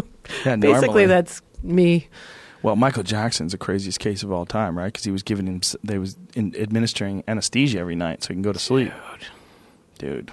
I was playing "Wanna Be Starting Something" and Thriller in the car on the way taking my son to school, and I start crying just because it's like, how do you explain what he was and how monumental what he did was? Like, I can remember seeing him dancing to Billie Jean and like how kind of like broke the mold for music and the persona that he had and that level of creativity. Yeah, it was weird. And to be in the car with my kid who doesn't really knows the name, but didn't, Right. It's just, that's not part of his life. Maybe you should introduce him to that movie, that documentary. What was that one documentary they did? This Is It? Yeah. Oh, yeah. That's right. Yeah. Does that get into the drugs and stuff? And how many years was he doing that for? So sad. Not very long. But here's one of the more fucked up things. This is something I speculated a long time ago. His doctor who went to jail for giving him the anesthesia also testified that Michael Jackson was chemically castrated by his parents when he was young to preserve his voice. That's what I suspected. I talked about it on the podcast like years ago. I was saying this. I think he was a castrata, which is they take young boys, and they used to do this with opera, and they would castrate them at a very young age. And because of that, their body never developed testosterone. So they would develop this high, piercing, like haunting voice. It's very strange. Like we played there's only a few recordings of actual castratas that are available, or castratos, one of those. But when you play them, they're haunting. Because you realize, like, this is a kid that was castrated as a baby so that he could be a singer. Like, this is fucked up. And that's what Michael Jackson's doctor said they did to Michael. They did it through chemicals. They chemically castrated him the same way they do to pedophiles. So his argument is, I'm just trying to regulate a situation that was already far gone. Is that his defense? No, I mean, there's no defense. The doctor's just fucking, he killed him. I mean, he killed Michael Jackson. Let him get anesthesia until he died. His defense wasn't that. He was just saying there's something else. Right. Like, Michael Jackson was fucked up. Like, his parents literally chemically castrated him to preserve his voice because he was the lead singer of the Jackson 5 when he was a baby. And that was part of what was great about him, was like, oh, baby, give me one more chance. Like, that voice. A nice falsetto there. Thank you. That voice was nothing like anything that he would be capable of doing as an adult if he grew into a man. Right. He would have this big old man, I want to get some pussy voice. And people were like, no, I'm sorry? Where's little Michael? He would have like a Barry White voice or something. Like, fuck, you can't have that. Like, you're Michael. You're ABC. It's the easiest one. Well, he may not have gotten that deep with his voice, but I guess if that's to be believed, that he'd never had the chance. I believe it. You know why I believe it? Because his voice didn't sound anything like a regular man's. And it didn't sound anything like his brothers. His brothers all look like regular grown-ass men. Michael Jackson's deep voice. In life, you must understand the truth of lust, woman to man. That's not deep. Something's got cold. Open the door and you will see. That sounds like Joan Rivers. Mid-rangey. I was looking it up. All those places I'm seeing that story about him being castrated are like tabloidy. It's the Sun and that kind of stuff. Right, but wasn't it an interview in like it was a UK paper. Yeah, no, I just Googled. It was the Sun, which is like not the best. That's not the worst, right? The Daily Mail's the worst. Both of them actually. Are they the same? They equal? Yeah, I would think so. See, I'm hoping that's so true. And the last time you talked about this, I got some messages. I don't know. Again, I was getting videos like this of showing like examples of his deep talking voice. See, that's not deep. There's a lot of chicks that have way deeper voices. Yeah, true that, yeah. Listen, that's his deep voice? Come on. Let me tell you, motherfucker. You listen to the wrong people. Yeah, well. I mean, think of how many women have ruthlessly deep voices. Yeah, right? I could tell you a couple right now, yeah. I think they did it to him. His voice was just phenomenal. Like Human Nature, like as an adult, that is such a fucking phenomenal song. It doesn't sound like anything that a regular man is capable of singing. Like the notes that he hits, like that voice that he had was just haunting, right? I'm trying to think of who else is a natural star who has a high voice. Well, Prince Singing used to voice. sing in falsetto, but it was very obvious when he was doing it that he was doing it. Yes. Whereas Michael Jackson, like that Human Nature song is one of my favorites because it's such a slow, smooth holding of those sounds. These are natural sounds that are coming from him. You know, it's like this natural, like warm, affectionate tone to it. It just doesn't seem like a man's voice. It doesn't seem like a woman's voice either. That's my point. You got the right way of talking. That's different. That's like falsetto. Dancing. Right. You're saying that's like a force, sounds like like a a- caricature. Yeah, you could say that. Dance the night away. What is We this? feel like dancing. Woo! Puberphonia, Yeah. known as mutational Hang falsetto on, I have a call or on my functional. puberphonia. Hello. It's a type of voice disorder characterized by habitual use of high-pitched voice after puberty. Oh, so that some people get that? Yeah, it's like a psychogenic in nature. So. And the other thing is, you look at his body. He had no muscle. Like, his body was like, I mean, he was a very active guy dancing all the time, but he Yeah. wasn't built like a dancer. He was built like a stick. You know, he was a very, very thin guy. That's what you would expect from someone who didn't have any testosterone. He wouldn't be able to develop any Bleh. muscle. I'm sticking with my theory. I might have biases, but They're mine. they're mine. I'm sticking with it. Dig them up. Make me feel like Dig them up and check the nuts. Dig them up. So, Mary Lynn, Yes. is there anything you'd like to talk about? Anything that's important to you in this day and age? Jeez. You can't just turn it over to me. I'm just trying to figure out where you stand on things. What,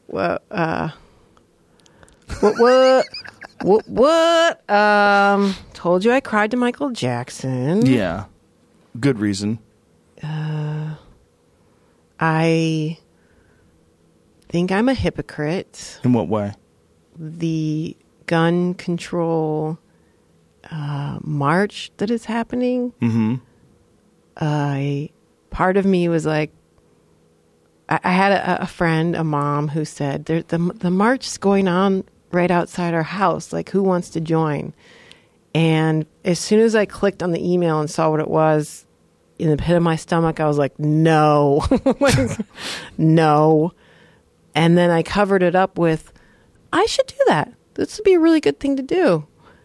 And I was then fighting with myself because I was like, well, you can't have both things at once. Either you want to march and do that, or you don't. Like, those are conflicting things. What was And the then no?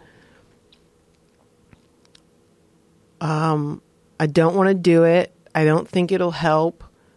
But then there's another part of me that really likes when people march, because I do think it changes the attitude. Like, I'm really happy that the Women's March happened and is happening.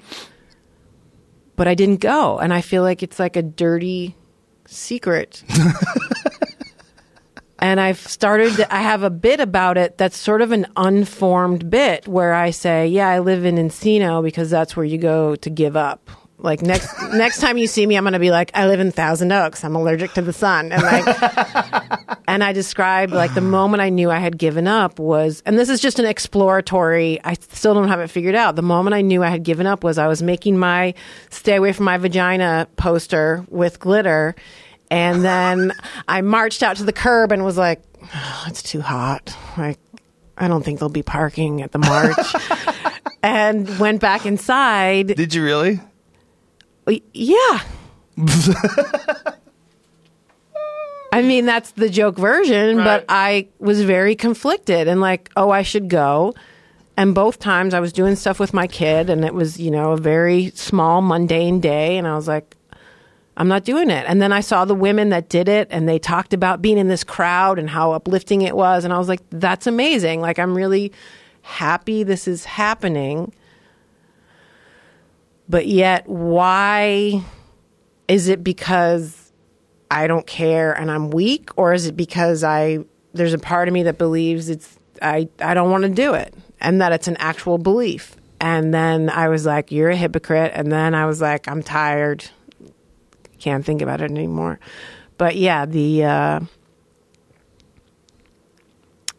I don't know.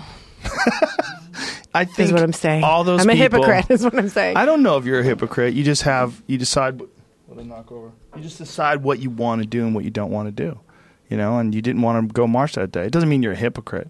It means you just didn't want to do it. You're a hypocrite if you were saying one thing and voting for another. That would make you a hypocrite. That just makes you a person That's true.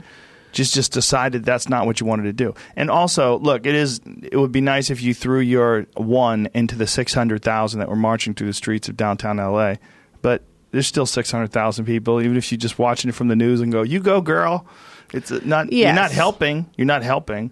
But I don't think you're a hypocrite. It doesn't make you a hypocrite. Does it help? Do you think those big marches? Well, that's what I'm wondering. I think it empowers people. It gets people very excited about the cause. There's a lot of other people that think like-minded. Gets people to watch. Gets people to put it on the news. People at home watch it. Maybe people feel like, hey, even though some fucked up things have gone down with Harvey Weinstein and all this other shit, at least it's turning around. Maybe people are bummed out that this guy became the president, but now people are active. Maybe people are paying attention more. Maybe people are more engaged. Absolutely. So ultimately, it's almost like what that. we were talking about before. You get past that adversity, and there's actually a benefit to it. And sometimes I think even as a country we might need that, because we don't have any war over here. Everything is over there. We don't see it in terms of like right in front of us on a daily basis. But this is like a cultural war and an idea war.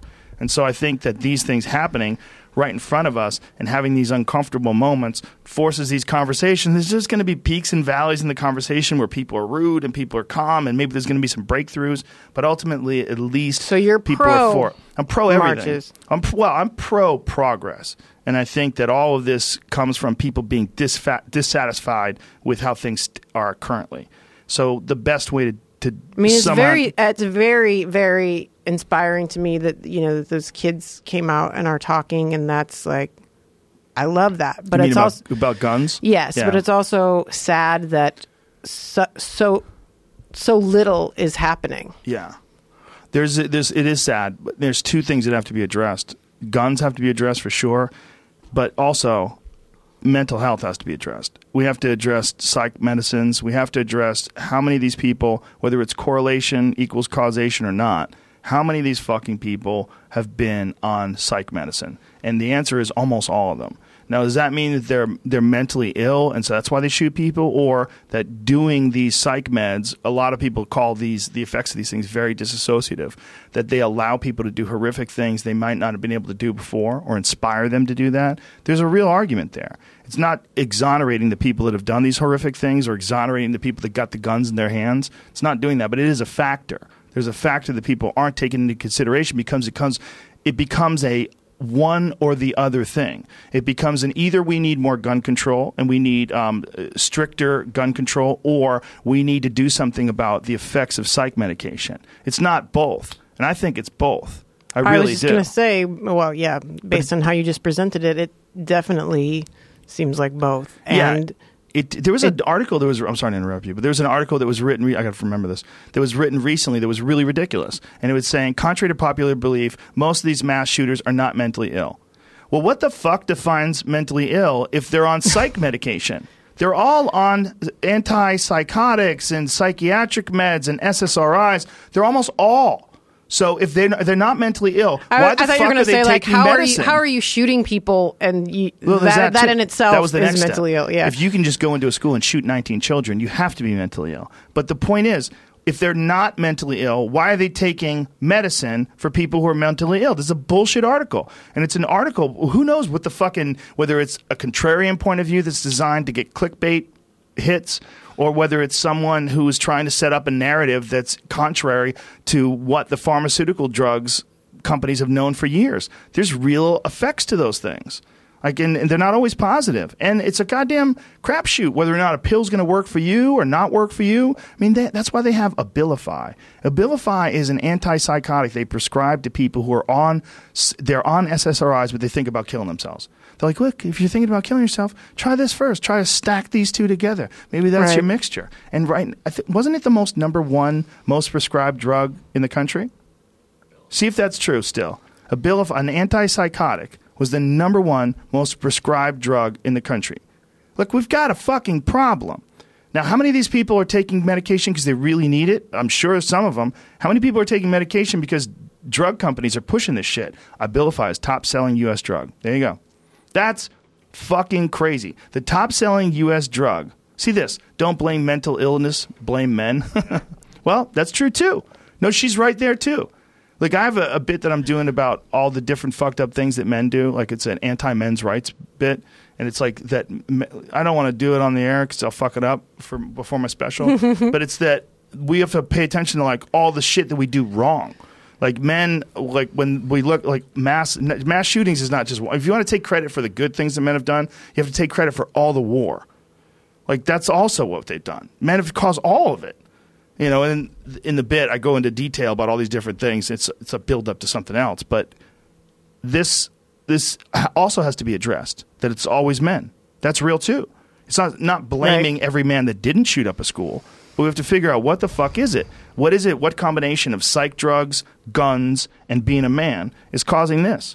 And if we just want to blame only the tools, that seems to me to be fucking crazy. They also want to blame the NRA. Well, I see in one point, because you think the NRA is helping people get guns rather more easily. I get that. But also, no one who is a member of the NRA has ever committed a mass shooting. So you have to think of that. Well, what does that mean? I mean, are you really blaming the group of people that wants gun safety to be paramount and the group of people that doesn't want their rights to be infringed? Or are you going to attack the group of people that are actually shooting these people? That's the real problem, is the people that have actually done it. And I guarantee you, there's something wrong with every single fucking one of their brains. About now. Sorry. No. Because everything you're saying, I'm just thinking that the person that shoots a bunch of people, whether they're on psych drugs, whether they have access to a gun, mental health issues, they're isolated to the point where they can do something like that. Yeah. And that quiet little statement that someone is isolated is something that we can't address because it's so complicated and it's such the fabric of how we live our lives. It's so much easier to like blame and fight for all these things, but how do we fix, you know, the one guy his brother was just found with all that porn? It's like, yeah, the guy that shot all the people in Vegas. Yeah. How do we address just how fucked up people are in general? Or the horrible story about, and I'm jumping topics, but the horrible story about that, can't even talk about it. The couple that had all those kids that they... Oh, yeah, they kept locked up in their basement. Nobody knew. Nobody said anything. People, I thought they seemed weird. Like, how do we address our disconnection from each other that we're so fucked up? There's definitely going to be people that feel alienated, and they always want to. They see these people having a good time around them, and they want to just flip over the game. They want to say "fuck you" and burn the whole thing to the ground. There's always going to be people like that. There's a lot of that you. What do you mean? They see people having a good time around them? They see people that are happy, that are enjoying life. Like, especially if this kid felt alienated in school and bullied and cast out and targeted, and then he gets free and he sees these people that are having fun. He just wants to go back and just punish everyone. This is a very common theme. You know, people How do we change that theme? How do we help people who are in pain? Well, you're going to have to do a lot of things, right? Because, like, think of the people that had their children locked up. Who are these monsters, and how'd they have a kid? How is it so hard to get a car license? It's easy as fuck to have a kid and raise another member of our culture, of our society, or our community. How is that possible? You've introduced a poison and toxic member to our community because you did a terrible job of raising them. And one of the oldest ones went to college, and then they would, I can't remember, I think it was a dude, would come out, and the mom would be waiting for him, and so the oldest one was out in the world, and still no one could help. Like, whatever mind melds they had on. The oldest one was out, and he didn't say that his younger brothers and sisters were locked up? I guess. Oh, God. He should be in jail. Yeah, I don't know the details of that. I mean, I guess it's not his fault. He's probably, like, beyond fucked in the head. Yeah. But just the fact that he could keep that a secret, it's like, what? It's horrific.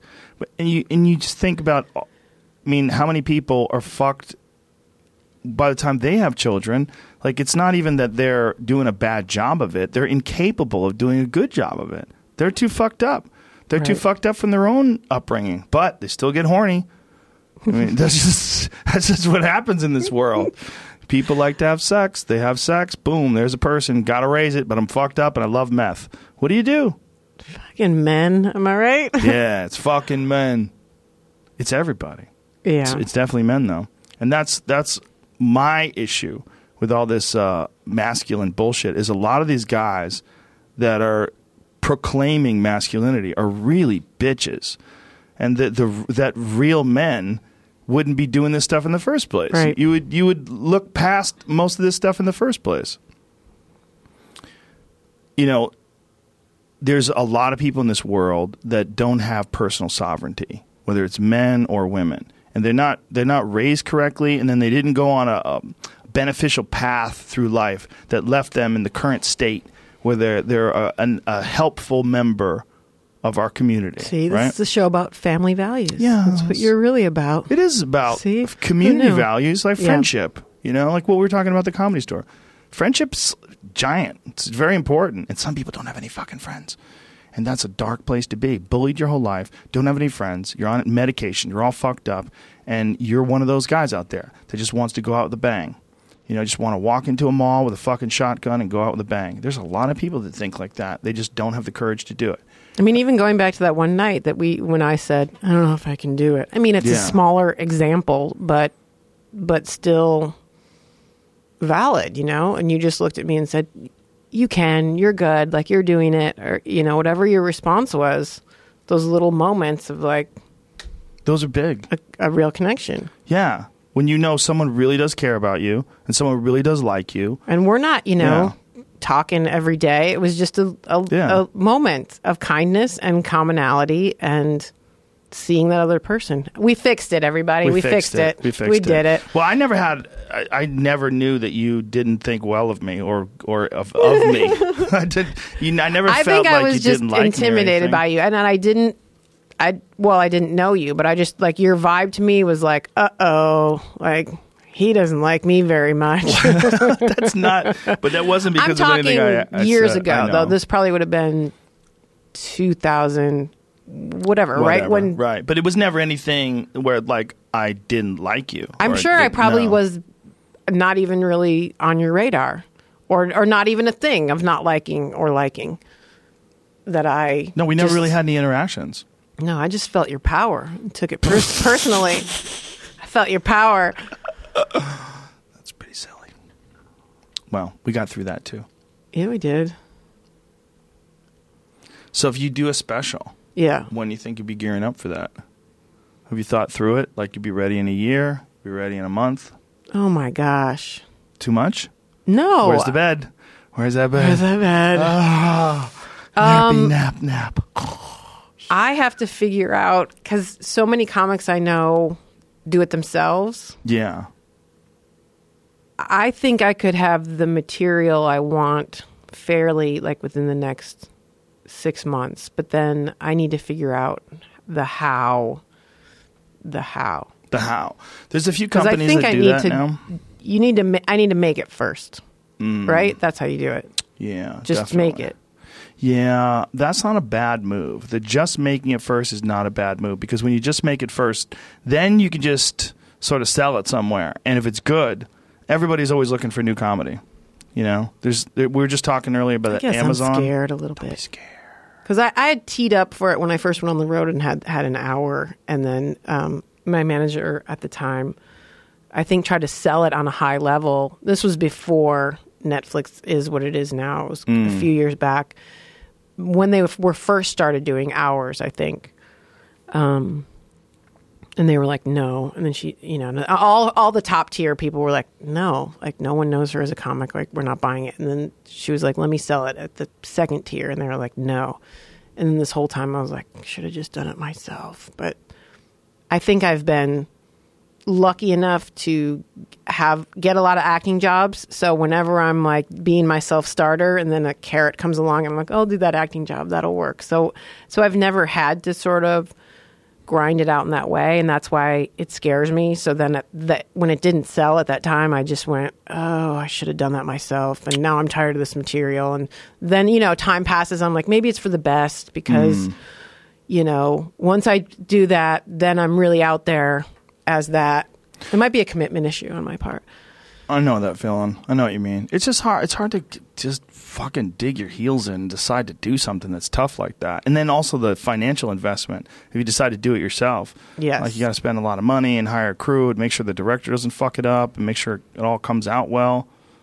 Who do I know that did one and they fucked up the shooting of it and he had to wind up putting it online? Was it Rory Albanese? Did he said that he did one that someone fucked up and he wound up putting it online? Rory hasn't released his yet, or he was thinking about doing it soon, so I don't know if it was him. Somebody else then. Kurt Metzger? Whatever. Yeah. Someone funny. Did you do yours yourself? I did one of them myself. Yeah. I know I've done two of them. Two of them myself. Yeah. But the best was last year doing it with Netflix. That was the best. Because they're just so easy. They're just like, go ahead. They just let you do it? Yeah. Whatever you want. They're like, we like it. Yay. That's awesome. There was like zero feedback, They just wanted to make sure it was an hour long, not too long, not too short. I kind of want to do a 15-minute special because I have this thing that I've done for years, and I don't do it very often, but it's so dumb. It's like, hey guys, take a break. Hey ladies, fucking guys, am I right? Ladies, take a break. What's up with these bitches? But for 15 minutes, like, what's up with bitches and their scented candles? They're always like, smell this, try these sheets.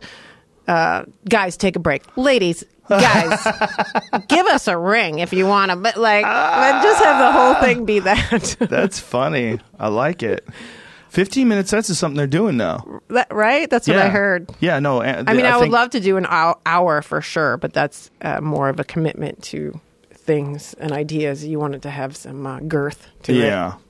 Well, you could definitely do it. But we were also talking about how Amazon's doing specials now, too. They did Bob Saget's special, and they bought a bunch of other people's specials. Like they bought Brian Cowan's special. They bought all those specials from awesome. CISO. All those specials are now on Amazon. Yeah. A lot of places for you. It's pretty Mary Lynn. Just do it, is what you're saying? For sure. Yeah, the only terrifying thing is once you do it, then you have to write new material. That's where it gets scary. Because then you're left without weapons. You start from scratch. And you've got to grind and dig and claw your way back up to the top of the hill.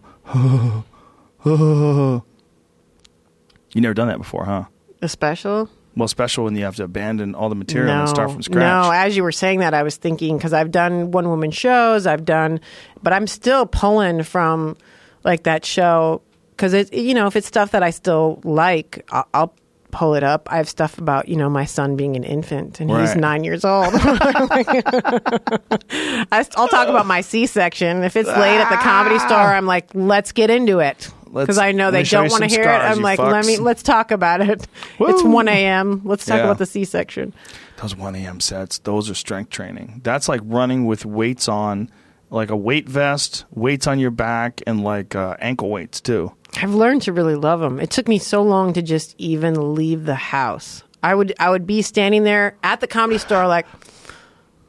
I had to train myself to be like, no, this is part of it. You have to be awake. You have to want to be here. Yeah.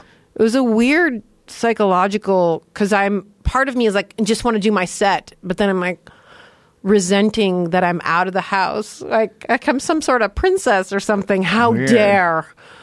It's like, no, you made this choice. You want, but connecting the want with what it is. Right. I don't know. I mean, I've talked to other people who are like, well, don't do midnight shows, but clearly I wanted it, and I wanted it at the Comedy Store. And once I got used to it, I was like, this is the best. Like, I love doing those late spots. Not that I wouldn't mind an 8 p.m. shot. You want slot, 8:45 shot in my slot every once in a while. Yeah. Woo! Nitro. Yeah, it makes you talk. I didn't even get halfway through. I'm taking it easy. Well, then you're about 135 milligrams caffeine in. It's good. It's not bad, right? It's really good. Like espresso? Do you drink that kind of stuff? Yes. Black coffee? Yeah, I go both ways. Strong. I like a latte. Strong woman. I like a latte too. Do you like a latte with like vanilla sweetener and shit in it? No, no, Extra no. sugar? No. No? No, like a straight up non-fat. I'll do it all. I'll drink a vanilla latte. I won't turn my nose at it. Why I'll do not? a shot of It's yummy. espresso. Yeah, it's all yummy. Yeah. You're kind of on a path of self-improvement through comedy. Do you realize that? I like that. It seems like it, right? Yeah, Like if you seem like more empowered by this. I definitely am. Yeah, that's true, isn't it? It is. It is.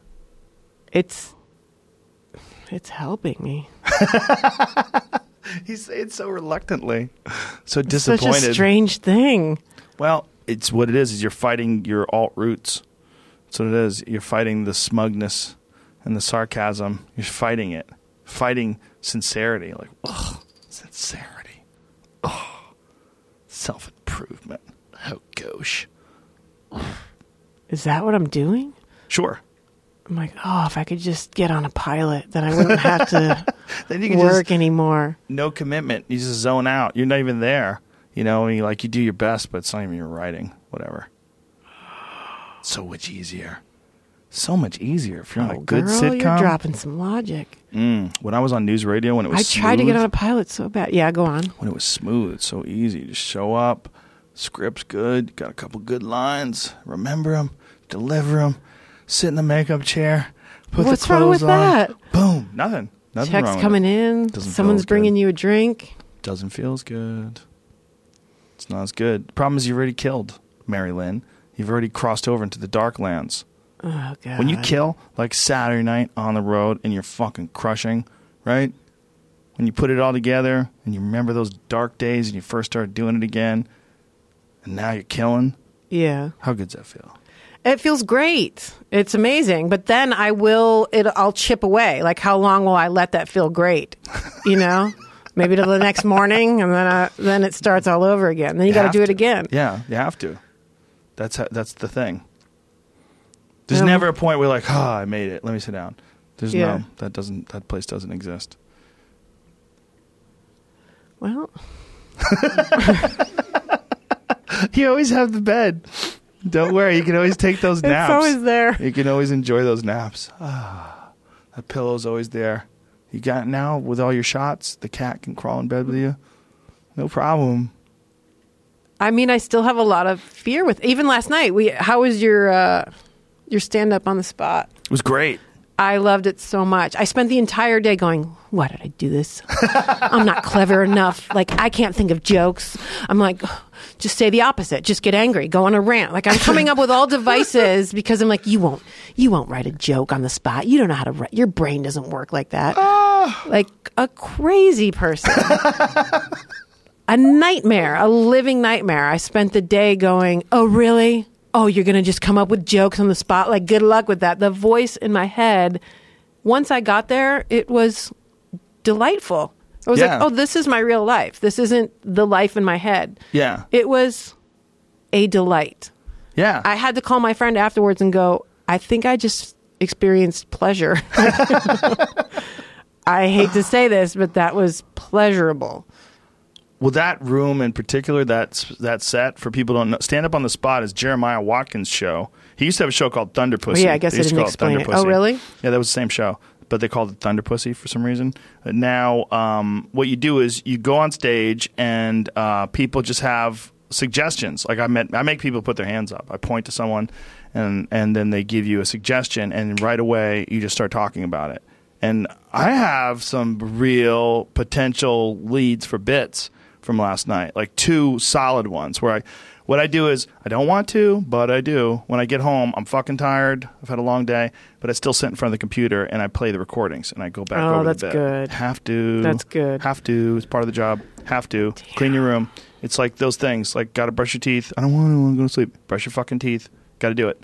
And so. Do you know how many, I'm sure this is fairly normal, how many sets I have on my phone that I've never listened to? Yeah, it's fairly normal. Yeah. I listen to them all. You have to. Damn. The only time I don't listen to them all is when I'm on the road and I'm doing 4 And sets. then do you erase it after? No, I don't have anything. You to save it. Yeah, I'll show you. I got all these bitches in here. Look. And you've listened to all of them, and they stay there. Look at them all. How do you know which one to go back to for stuff? I look for you the don't date. really. Yeah, I mark them. I edit the names. See at the bottom. Oh, all that's the names. good. Yeah. But then you don't know. How do you remember which bit in this one? You just kind I of just loosely record it and I go over it with a notebook. But the thing with me is That's the good. big thing is I know when something happened. Like if I do a set and I'm like, okay, I went on a totally different chain of thought. Yes. And if this branch of the bit might be a new bit, I have to listen to that bit again. Yes. And so I'll clearly go over there and make sure. I So get common that out of there. sense, but it's so hard to do. You're giving discipline. me you're giving me the training right now of the stuff that's like, obviously you remember when you went off on that thing, go Right. back and listen to it and Well, write it down. Think about the things that you've said today that have helped you, right? Like how you've had to speak clearly, do all these things. Right. And what did that come from? Well, that comes from trial and error and focus. Like you're focusing on your act because Right. of that. That next level of focusing on your act is being like super diligent about recordings and writing. And that's what a lot of comics don't do. There's a lot of comics that think they're grinding and they'll say that I'm out there, I'm doing a lot of sets. Right. They're not writing any new material though. You have to write. You have to actually write. That's what I believe. Maybe you can just write all No, on it makes stage. sense because you can trick yourself into thinking that you're grinding it out, and maybe you are doing a lot of sets, and maybe even doing though you're doing something. the same set, you're doing it differently, so you can, and that's fine. Yeah. That's its own thing, but you're not gonna come up Right. with new stuff from that. You're doing something, but are you doing like everything you could be doing? It's like anything else. The more time and enthusiasm you put on something, the better you're going to get at it. If you're a guy, like say if you're a bowler and you only like to bowl 40 minutes a day, but you want to be the best in the world, you're not going to be. I don't care what you want. But the time and enthusiasm is that tricky part. That goes back to like, Discipline. well, also, I was trying to make a bigger jump, which is how do you connect to being enthusiastic if you don't? Well, think about how you were bummed out about your set. Right. And you got to the store and you had to trick your brain into being more present and more pumped up for your set, right? And then when you did, it was a joy. I right? guess I'm trying to connect it to what we were talking about earlier about people who get isolated and don't have friends and don't Right. have a feedback and don't have those like tendrils of like being able to make that leap so that it, you start like eating yourself alive and Well, I think with everything, it's like little you steps. never climb out of the barrel, right? Yeah. If you're 300 pounds, do not run a marathon, right? Right. Walk around the block. And if you're a person who's been living your life with a bunch of fucking negative thinking in your head, take steps in the right direction, Take a Do step, your but then best. you have to Yeah. acknowledge that step. Like, Yeah, oh, acknowledge something that nice step. happened to me Yeah. today. I need to remember that. Yeah, I need to remember it, and I need to build on that, And you can do that. Anybody can do that. You can just do it incrementally. I had a great podcast with this guy, David Goggins. Did you ever heard of him? So he's a Navy SEAL who's also a famous Yes, I think endurance from your athlete. podcast. But yes, I heard a bit of that. And he was talking about how, he was a fat loser who kept making excuses for himself and just like drinking chocolate milkshakes every day and working for an exterminator. And he was fat as fuck. And he just decided, I don't want to do this anymore. And he had these moments where he went running. He ran 3/4 of a mile. Then he turned around and walked back home.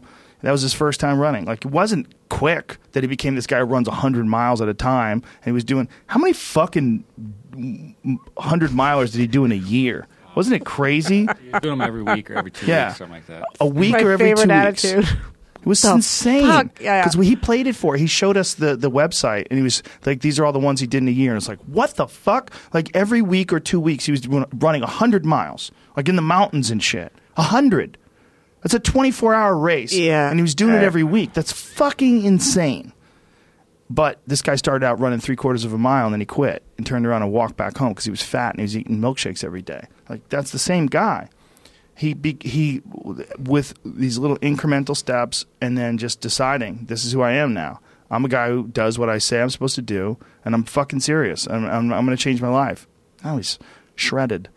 Just, guy's a fucking animal. I mean, he's just a pure, a machine made out of like motivation and discipline. Like, you don't get more discipline than that guy now. But he wasn't at one point in time in his life. And by him expressing that on the podcast, this really inspirational podcast, I think it gives everybody hope, because you like to think that, oh, that guy who is really good at this thing, or that guy who's really mentally tough, or this girl who's super disciplined, who just accomplishes thing after thing, she's always been like that. No. Nobody's always been like that. No one has.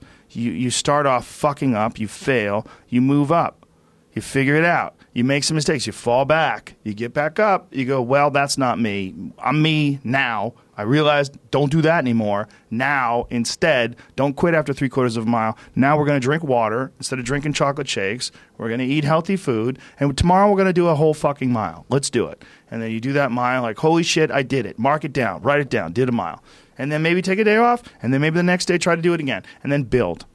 With everything. With comedy.